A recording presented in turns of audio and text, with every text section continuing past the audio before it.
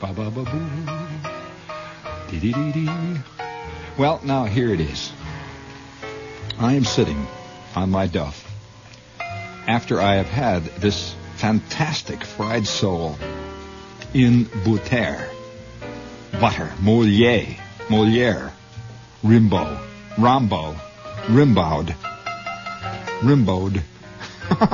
So, has it ever occurred to you that the French don't even know how to pronounce their own language? I mean, it's not, it is pretty silly, you know. You stop to think of it. It's like none of them know how to spell. So anyway, I'm sitting over there in Le Marmiton, and I'm talking to this guy from the Cudner Agency, and he is telling me how much he loves me. And I'm telling him how much I love him. And we're talking away there, and we're drinking Cointreau. Oh, yes. This is expense accountsville all the way down to Linesville. So we're sitting there, you know, piling it on. And after about 3.5 hours of this, we go reeling out into the east side. And we hand clasp firmly. And he says the old contract to Reno is going to be in the mail. And it's in the bag. And I came back, and I'm sitting here at my desk.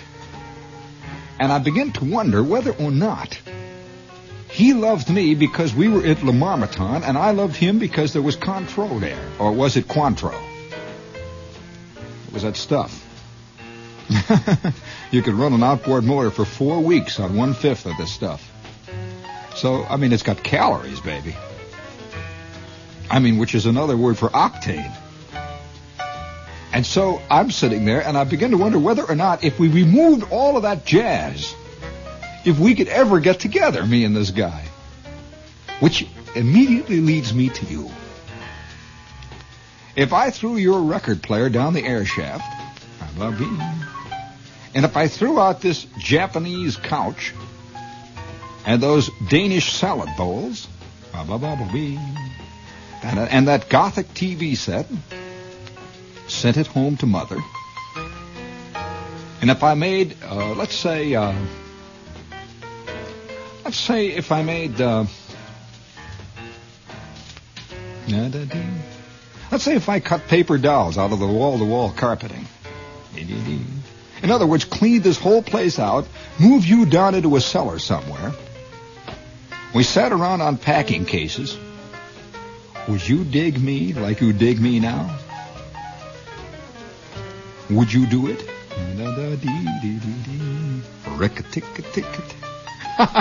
You see why I say this is a hypothetical, pertinent question. No, I'm being serious, really, you know. I mean, not really, actually. Because if you ever answered, I would explode. If you ever got honest with me, where would we go from there? Because nobody ever really wants the answers, you know.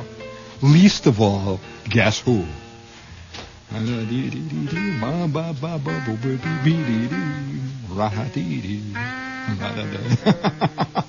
mean, you know, just for kicks. I'm just, oh, no, come on now.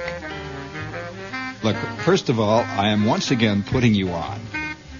Because I know, I mean, really, I know what your answer is. You don't even have to say it. Don't say it. I know. Yeah, I mean, so what, you know, just making talk. I think people just sit around and talk and never really say anything, and that's all I'm doing. How would you like me to sing with Dave Brubeck now? I mean, I am getting fed up to here with Thelonious Monk and Jerry Mulligan. I don't care whether your mother gave you this record or not. The old lady has her taste you know where. Ba ba ba boo ba boo ba boo dee dee doo dee dee dee dee rockatee. She is strictly Wyatt Earpsville.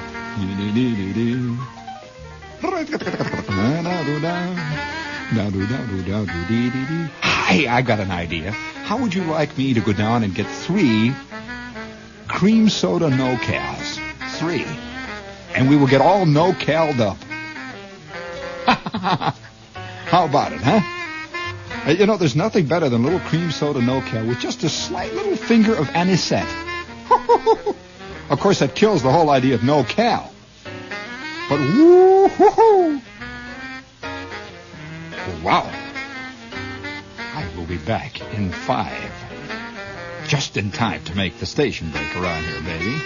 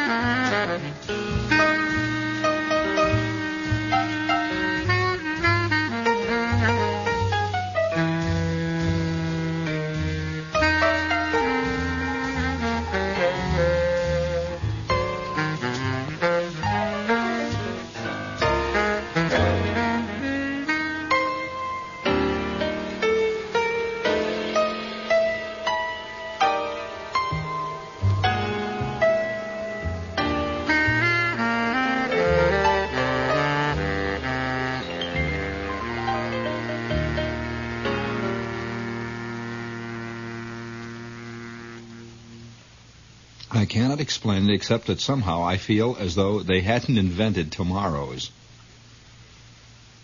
This it can be a very dangerous thing, you know, because this is the way all of man has always lived. Speaking of the dangerous things, this is WOR AM and FM, New York, and we will be here until 1 o'clock in the morning. I don't know how to. Of course, again, you know, when you walk along Park Avenue and you look up and you see all these erector set buildings that they're putting up on every corner, made out of glass and aluminum.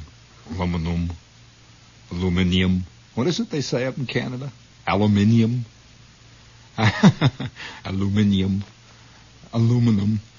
And it took me about, I say at least 4 grades to learn to say aluminum properly, improperly. Aluminium, laboratory. I like to throw in a little air here and there. Neither. Laboratory, neither. Mr. Shepherd, you certainly speak very well. Very well. Very well. One can tell a person breathing immediately. He speaks well, you know. Shepherd, you are a completely inconsolable ham. No question about it. Of course, Mr. Shepherd, you speak very well. Can you imagine a man made entirely of jowls? Just jowls all over, hanging from his knees. Shepherd, you speak very well. Very well. Excuse me, I don't know. It's just like tomorrow hasn't been invented. Like we're not going to make it until 8 a.m. None of us are going to be here. Hey, listen, I want to ask you a question.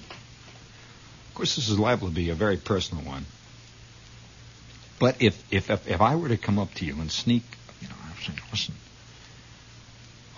whenever I whisper on the air, I get about 4 or 5 letters. They're the most touching letters in a way from hard-of-hearing ladies. They do say, Mr. Shepherd, we'd like to tell you that many of us don't hear what you say when you whisper. And I have a suspicion that that's when you really say it. It's right, madam. Didn't get that, did you, baby? Oh, by George. You know, speaking of touching letters, I didn't know what to do. I got a very, very strange, sad little touching note from a guy who said he's a listener.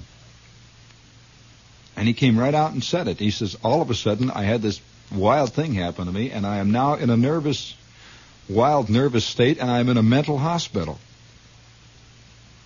This is somehow a very disturbing letter. And he said, and he went right on. He didn't ask for any sympathy or anything like this. He said, here I am. He said, but I don't have a radio. And he says, these aides around here insist on me sleeping from 10:30 until X hours in the morning. He says, and I have this crummy, rotten little transistor radio that I hide under my bed, and it's an old transistor radio, and I get nothing but static. He says, how can I get, what can I do? I don't know, buddy. It's problems just like that got you where you are. I mean, because we're all being bugged in one way or another, you know? We all are. It's the growth, you know, all this stuff going on everywhere.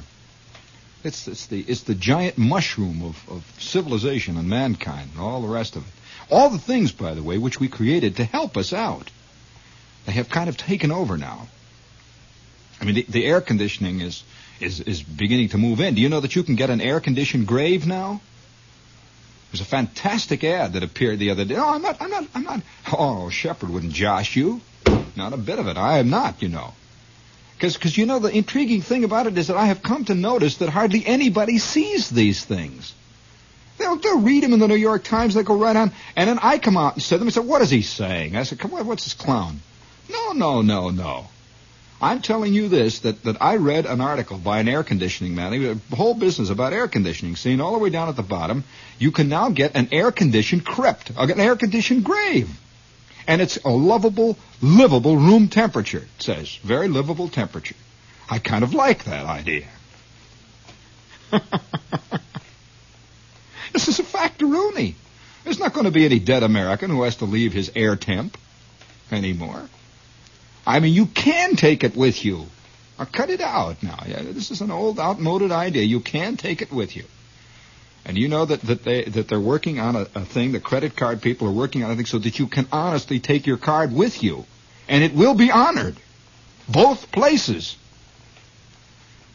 Which I think kind of is a real selling point. I mean, not one of those phony selling points, because I want security. Daddy, security. Have you ever gotten really tired of not making it?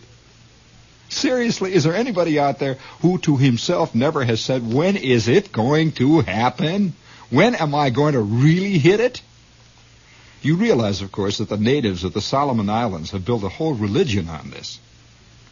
This is the great mystery ship that's going to appear one day. And it's going to be filled with nothing but everything. And they sit on the beach hour after hour, some of them, and just sit there and wait for the ship to come in. Well, Solomon Islanders can get away with it. I mean, literally sitting on the beach watching with the glass, you know, looking out there, and once in a while one guy says, what's that thing moving out there just to the left of the big rock? It's a whale, I think. Oh, no. Oh, yeah. Crying out loud. That's the third one this week. And they just sit, you know. I'm not kidding you. This is a fact. This is the big ship complex. Do you know what happened once, of course, is that the U.S. government finally had to send them one. And they did, you know. They decided, well, we'll take them off the hook. These guys have been, they've had this fantastic famine. They haven't done anything for a long time. Just sit on the beach and wait. And so they did send this ship. Did you know that? They sent a ship out there. The ship arrived, and everybody says, oh, here it is. It's finally here. And they all rushed down, and they started to unload all the Pabst beer, and they were bringing them John paper, everything, you know, they were bringing it all out there. And when it was all piled up on the beach, it looked so little. I mean, it really did. It looked really little compared to the dream that they said, oh, this is not the real one. And so the guys with the ship, they brought this ship all painted white. They said, yeah, this is the big ship. This is the one. And the native says, oh, no, you're not putting me on. No. And so they ate their Mary Janes, and they sat around and they chewed their mail pouch that they gave them. And they started, and then, you know what they did then? Then they quit doing everything. Because they had a sign that ships were possible. A little nothing ship had arrived, but in a week or two, or maybe a year, or an eon or so, the big one would come. and they weren't going to miss it. So then they had it in spades. The government had a gigantic ship complex. It's like, you give anybody an inch.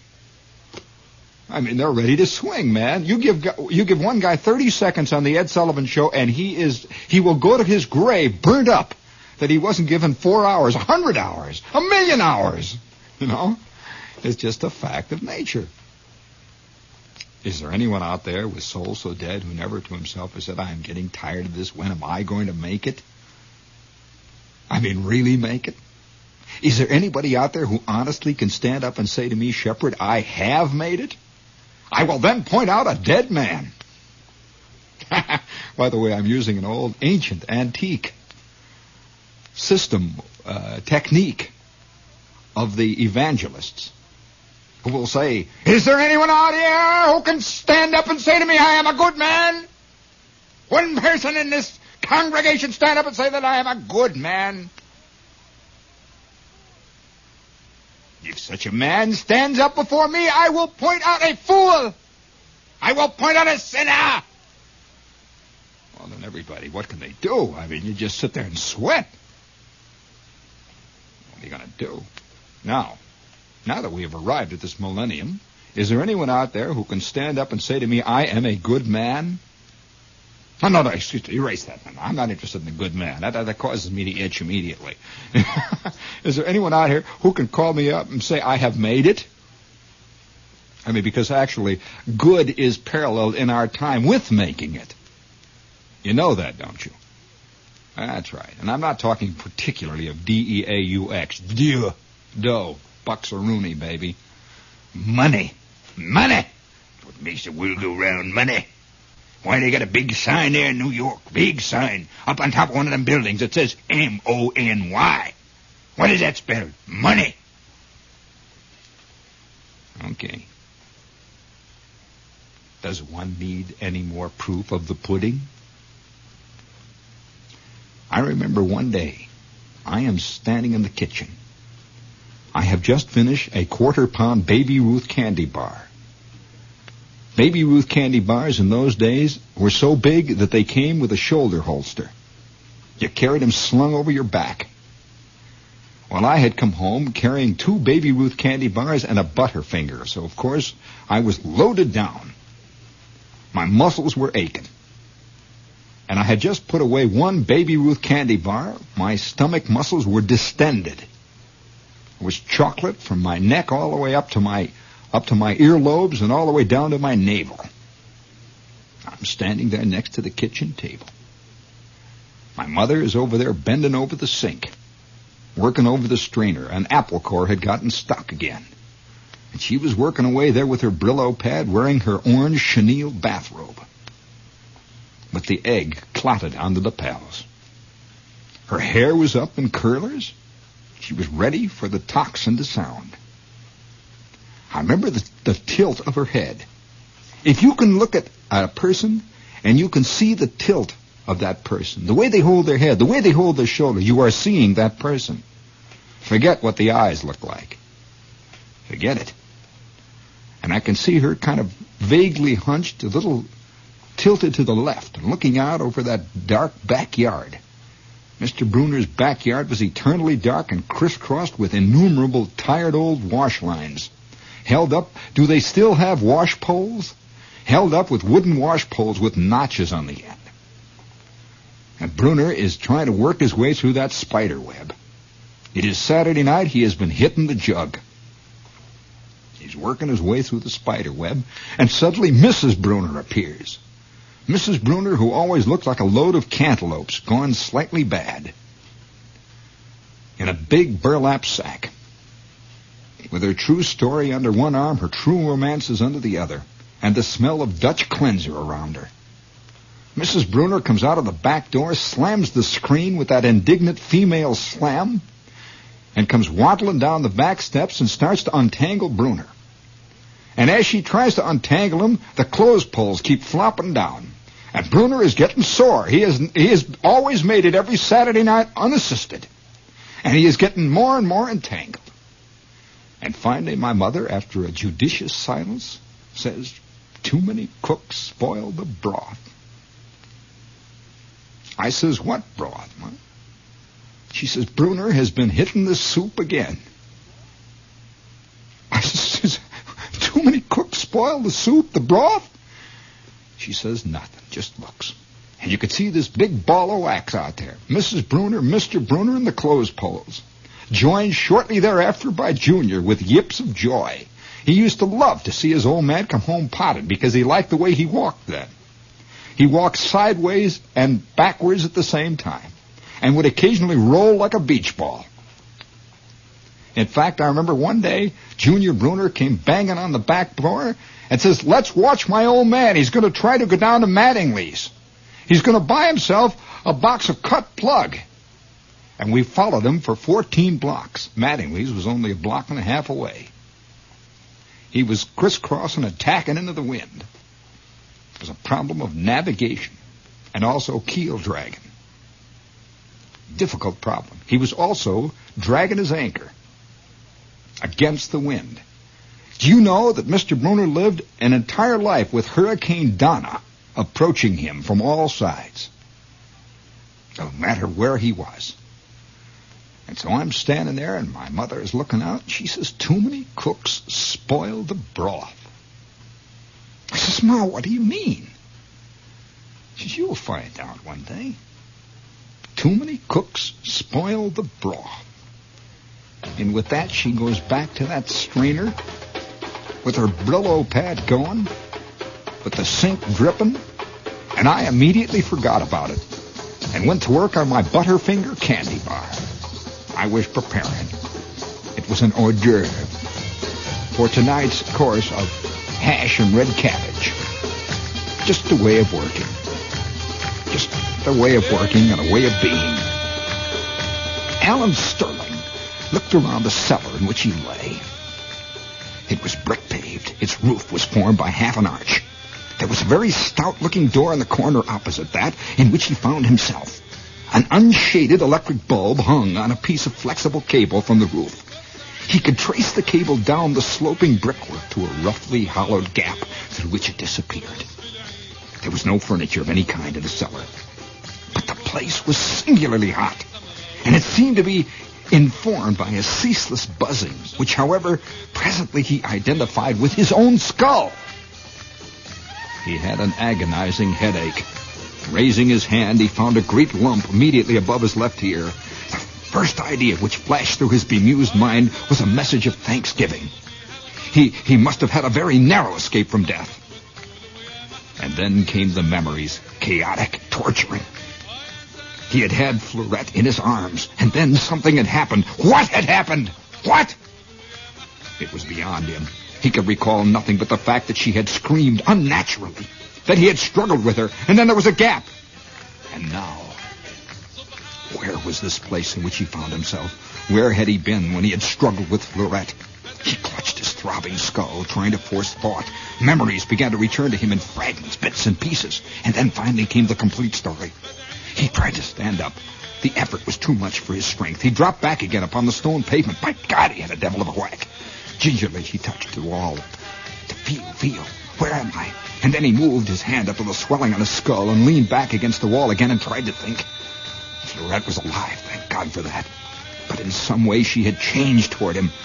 I wasn't quite sure about it. But for this he must be thankful that she whom he had thought was dead was alive. The minor difficulty, no doubt, would resolve itself. Nayland Smith, of course. He had been with Nayland Smith. And Galahad, what had become of Galahad? Above all, where was he? Where was he now, this very moment? Where was this unfurnished cellar located? He made another attempt to stand up, but it was not entirely successful. He was anxious to find out if that heavy door was locked or bolted, but the journey, one of just 4 short steps, was too much for him. He sank down to the floor again, leaning back against the wall. The throbbing in his head was all but unendurable, and the heat was stifling. Unless, like the buzzing, it was due to internal conditions. Separate now from that buzzing which he knew to belong to his injured skull, Sterling became aware suddenly of a muted roaring sound.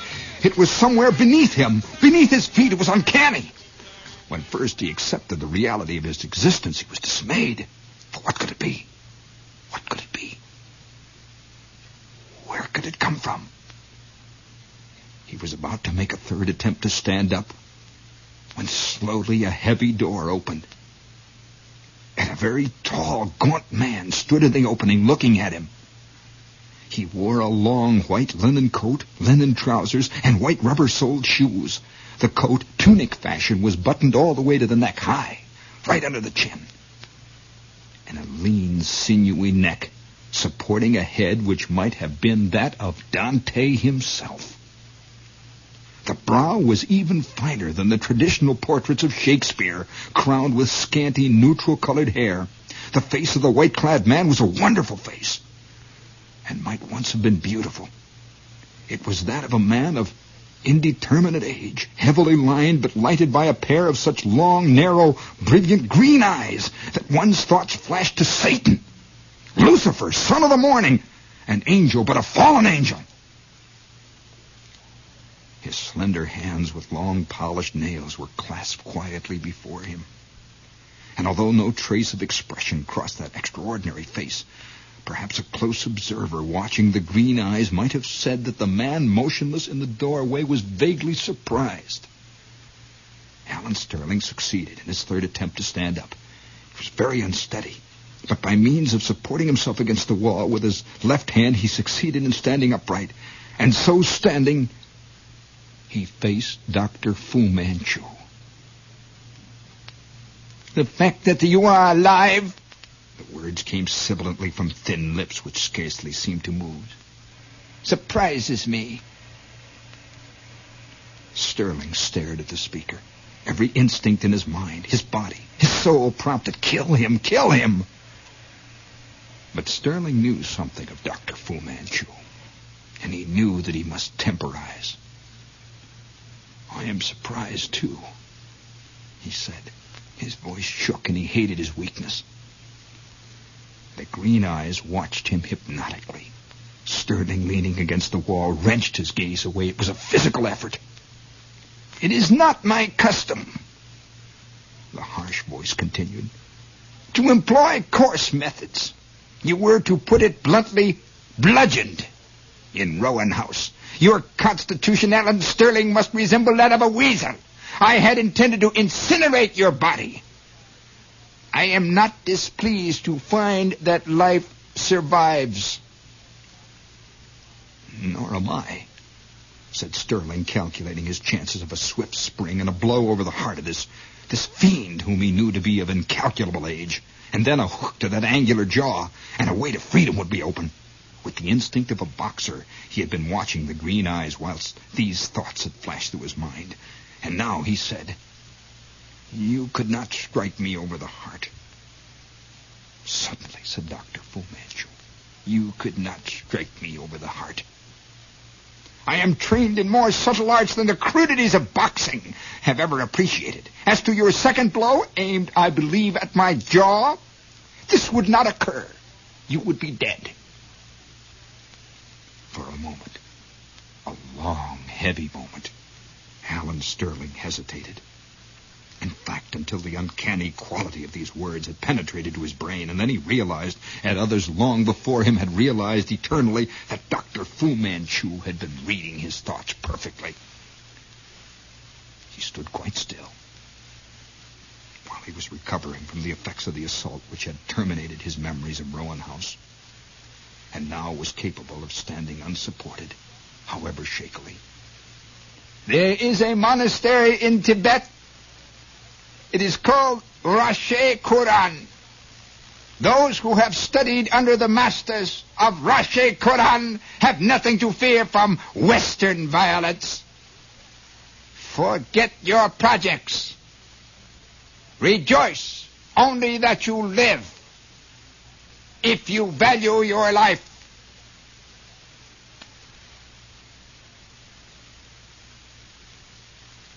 It seemed suddenly that Alan Sterling was enveloped by an uncanny intelligence that seeped through the very clothing he wore. It was as though suddenly he blacked out. Darkness, great howling fiends, and darkness surrounded him.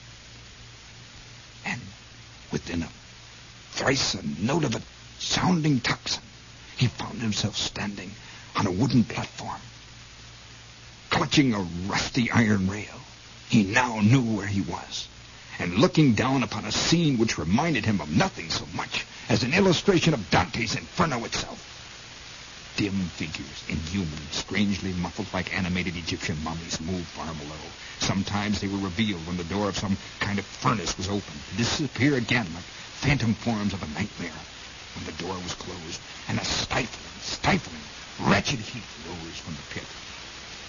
"The simile of a mummy has occurred to you," said the voice of Dr. Fu Manchu out of the darkness. That strange voice which stressed gutturals and lent sibilance of quality rarely heard in the voice of an English speaker. "You are anxious to find out the facts. You are ignorant of ancient Egyptian ritual or other images would occur to you, Sterling. In point of fact, these workers are protected against the poisonous fumes generated at certain points in the experiment now taking place below and before your very eyes. These gases do not reach us here. They are consumed by a simple process and dispersed by means of a ventilation staff. They continue to descend. You have no other choice."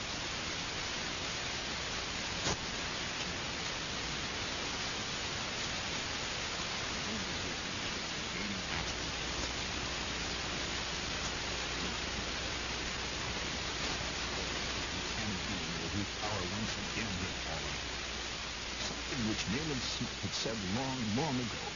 He was quite unable to recall when it came present. He could hear the voice of Smith over and again.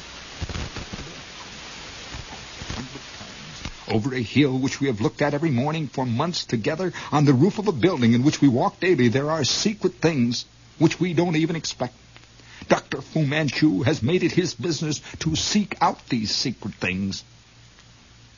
And here was that theory demonstrated. He was in a trap. He hadn't the remotest idea of where he was. This ghastly place might be anywhere within a 50-mile radius of the house in Surrey. He must wait for a suitable opening. He must try to plan ahead. He went on down the steps. The heat grew greater and greater. Dr. Fu Manchu followed him. "Stop! Stop!" the harsh voice directed, and Sterling stopped. One thing there was which gave him power to control his emotion, which gave him strength to temporize, patience to wait. Fleurette was alive. She was alive. Some wizardry of this Chinese physician had perverted her outlook. He, Sterling, had seen such cases before in households belonging to Dr. Fu Manchu. The man's knowledge was stupendous. He could play upon the strongest personality as a musician plays upon an instrument in an orchestra. "You will presently observe something phenomenal," the high voice continued. "Something which has not occurred in several centuries. The mating of the elements. At the moment of transmutation, the fumes to which I have referred escape to a certain extent from the furnace." Looking down into the darkness.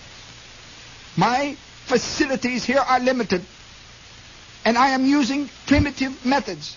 I am cut off from my once great resources to a certain extent by the activities of your friend, Nayland Smith." He stressed this word, speaking it on a very high note. "Sir Nayland Smith." But it is possible to light a fire by rubbing two pieces of wood together. And Dr. Fu Manchu was about to do that. He pointed down into the fiery hell of the seething cauldron below. "Note the fires of union," said the brilliant man. The heat of the furnace, as they descended nearer and nearer, was becoming almost unendurable. But now came a loud and vicious crack, the clang of metal, and the door was suddenly thrown open. A blaze of light from the white-hot fire poured across the floor below. Mummy-like figures moved in it to resemble ancient woodcuts of antique obscenities. They approached that miniature hell, now extending instruments resembling long, narrow, carved tongs. From the white heat of the furnace, they grabbed what looked like a ball of light and lowered it to the floor. The furnace doors were closed again by two more mummy-like figures which appeared out of the shadows. The scene then became more and more fantastic. The incandescent globe was suddenly shattered. Where it had been, Sterling saw a number of objects resembling streaks of molten metal. Metal that grew and crept along the fire. The ground grew dim and more dim. "This worked," said Dr. Fu Manchu. "When engage your attention, future. You have grossly interfered with my plans of the past, and I might justly and perhaps wisely kill you. Unfortunately, I am short of labor at the moment, and you are a physically strong man." "You mean that you are going to make me work down in that hell?" "I fear it must be so. Continue to the base of the stairs immediately." And Sterling, descending, found himself at the bottom of the huge black shaft. The furnace was closed, the inferno dimly lighted. Not one of the mummy-wrapped figures was to be seen, but the heat. Oh, the heat! The tunnel sloped away on his right. Far down it, a solitary lantern appeared, as if to indicate its clammy extent, for as he could see, this tunnel dripped with moisture, and its floor was flooded in places. A grateful coolness was perceptible at the entrance to this unwholesome-looking burrow. "You will observe that the temperature is lower here than on the stairs. We are actually 120 feet below the surface. We will return." The authority in Dr. Fu Manchu's orders had a quality which created awe without making for resentment. Sterling had experienced in the past this imposition of this fiend's gigantic will. The power of Dr. Fu Manchu's commands lay in his acceptance of the fact that they could not, nor would they ever be, seriously questioned.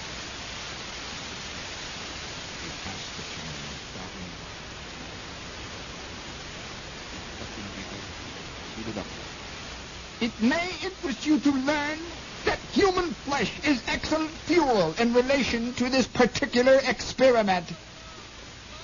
Sterling made no reply. The implication was one he had not cared to dwell upon. He remembered that Dr. Fu Manchu had said, "I had intended to incarcerate your body and to finally incinerate it." These stairs with their rusty handrails seemed all but interminable. Descent had been bad enough, but this return journey followed on the terrible spectacle below was worse. Vague gleams from the pit fitfully lighted the darkness, and from behind Dr. Fu Manchu directed a light upon the crude wooden steps. Suddenly, "Stop!" the imperious voice directed. There came a sound of rapping on the door, that of a bolt shot free, a faint creeping. "Step back a pace, lower your head, and go in!" Suddenly, Alan Sterling began to lose consciousness.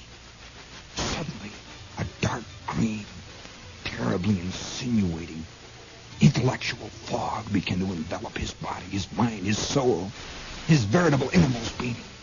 And he knew that this time there was no returning. He had begun to merge, interminably, slowly. He had begun to merge with the mind of Dr. Fu Manchu himself. He had begun to merge not only with this fiend's mind, but with his devilishly uncanny will. Alan Sterling knew that he had become Dr. Fu Manchu himself.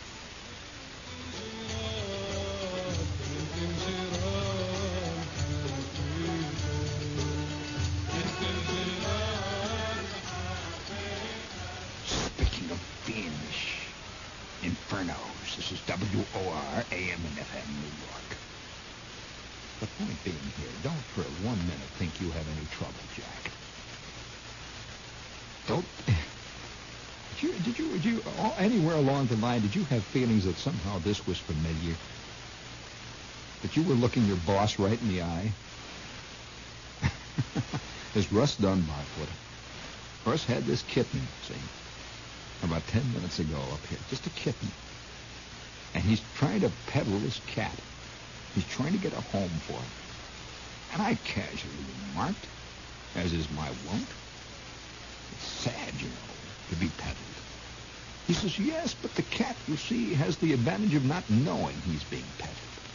Whereas all of us know very well that we are." By the way, how much are you going for these days?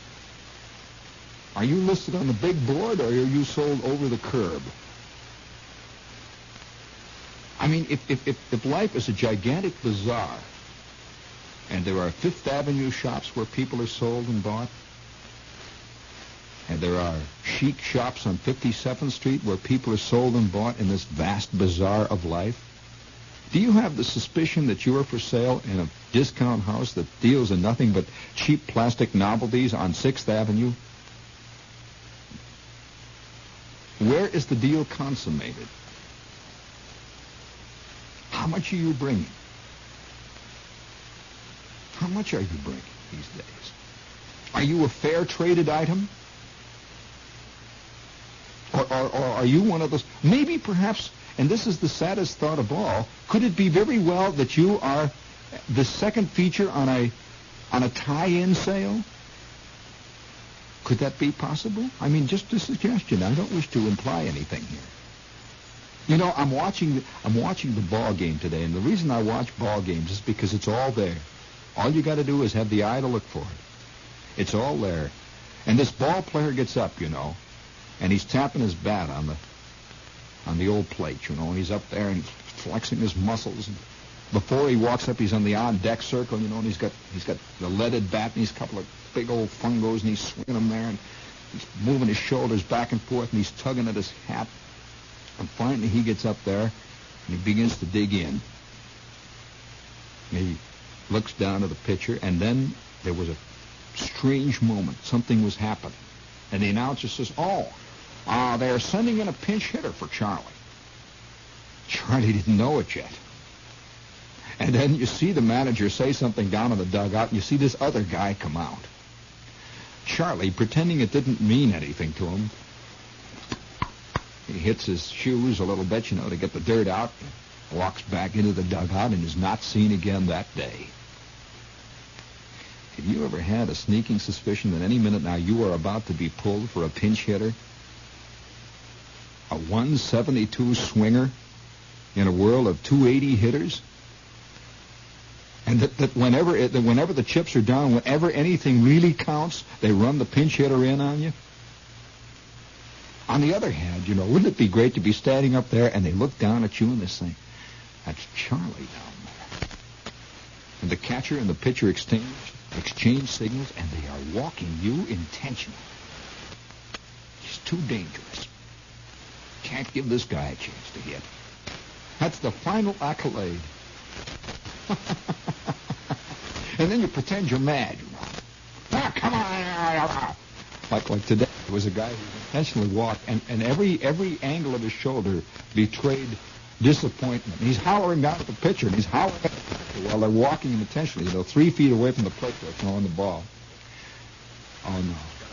He loved every minute of it. He gets down on first base there, and he looks tough. You know? He kicks the bag, tugs at his hat. Couldn't face him. What a great moment. Believe me. But then on the other hand, folks, there's the other side of it. The other side of it. Can't you just see yourself? This is part of your life, you know. This is it. You're up there at bat. There's a runner on third base. There's a runner on first. And you're standing there, and the chips are down, and they've decided to let you swing away. That's when the fear starts to gnaw at your vitals. You get the signal from the third base coach, and he says, "Swing away, Charlie. Swing away." You are 1 run behind. The tying run is on third. The lead run is on first. You represent. It is now the first half of the 9th inning. And you're digging in. The fear is biting at your very vitals. There are 2 men on. The pitcher throws in a high, fast inside ball. You duck away from it. Ball 1. Maybe I can work him for a walk. Maybe I can chicken high over him for a walk. Pitcher gets his sign, bends down into it, fingers the rosin bag a bit, spits at the rubber, steps in, he winds up, there's the pitch. Inside corner, strike 1. Guy's playing it cagey, huh? All right. Okay. Your hands are beginning to sweat. The fear is gnawing at your vitals even more. You glance down, the third base coach runs his fingers across his shoulder, pulls at his elbow, flicks at his ear, and that means hit away, Charlie. It's you or nobody. Hit away. Swing away. We're counting on you, boy. Claps his hand. Oh, what's going on? Coming down from Albany, down to this area. I wish it was kind of to give it to the fellow. He spit again. Pitcher winds up, rears back into it. Ball two. I'm ahead of him. I am ahead of him. I am ahead of him. No left-hander.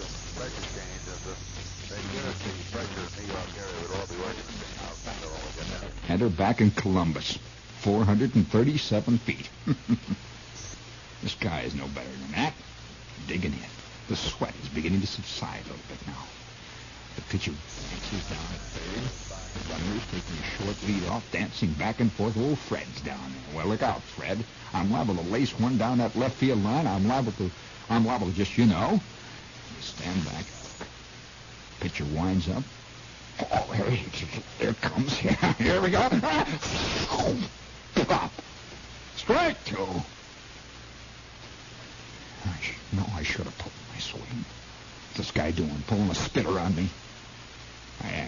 Hey, up! For crying out loud, this guy's got a spitter. Watch that spitter. That thing curved 3.5 feet. This guy's throwing a spitter. You can trust left-handers, dishonest, every one of them. Ah, spitter, ump, watch it. Okay, 2-2. Wind up the pitch. Wait it out. Hold back. He's wild. Hold back. Ball three. Me. Cagey is the next one. All right, 3-2. You'll see who's going to crack. Step out of the box.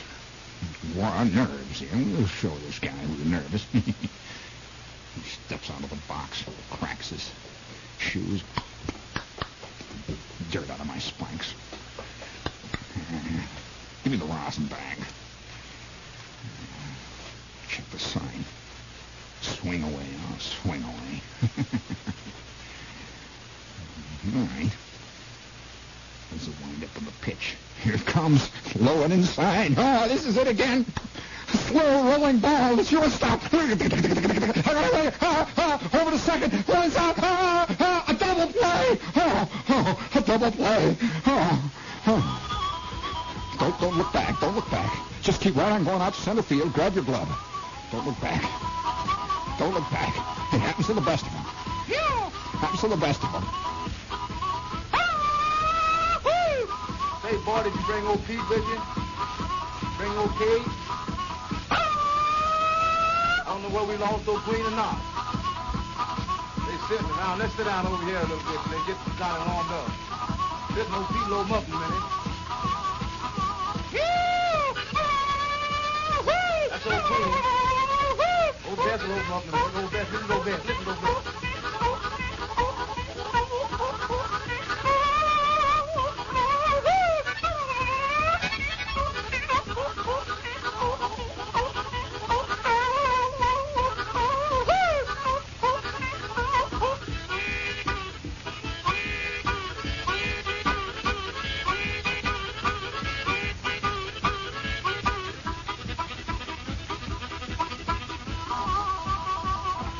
Pete open up. This is old Pete.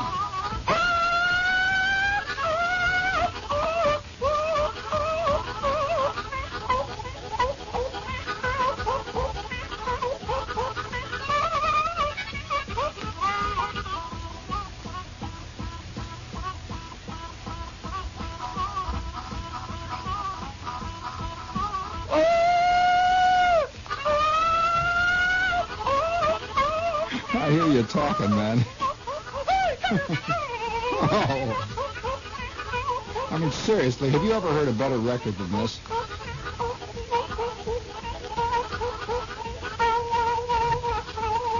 I mean, this is really saying it, Listen, come right around the bend. Listen, come right around the bluff. Coming right around that bend, man. Got him in the bluff now. Come on. Yeah, they got him. I mean, isn't that a great record? Do you mind? Now, you understand why I watch baseball? Ed, don't throw that away. I mean, this is the last of the Sunday night shows. And for those of you who have been following this for some time, I would like to say that beginning next Sunday, I will be on from 12:15 to 4. I just hope a few of you listen. That's all. Ed,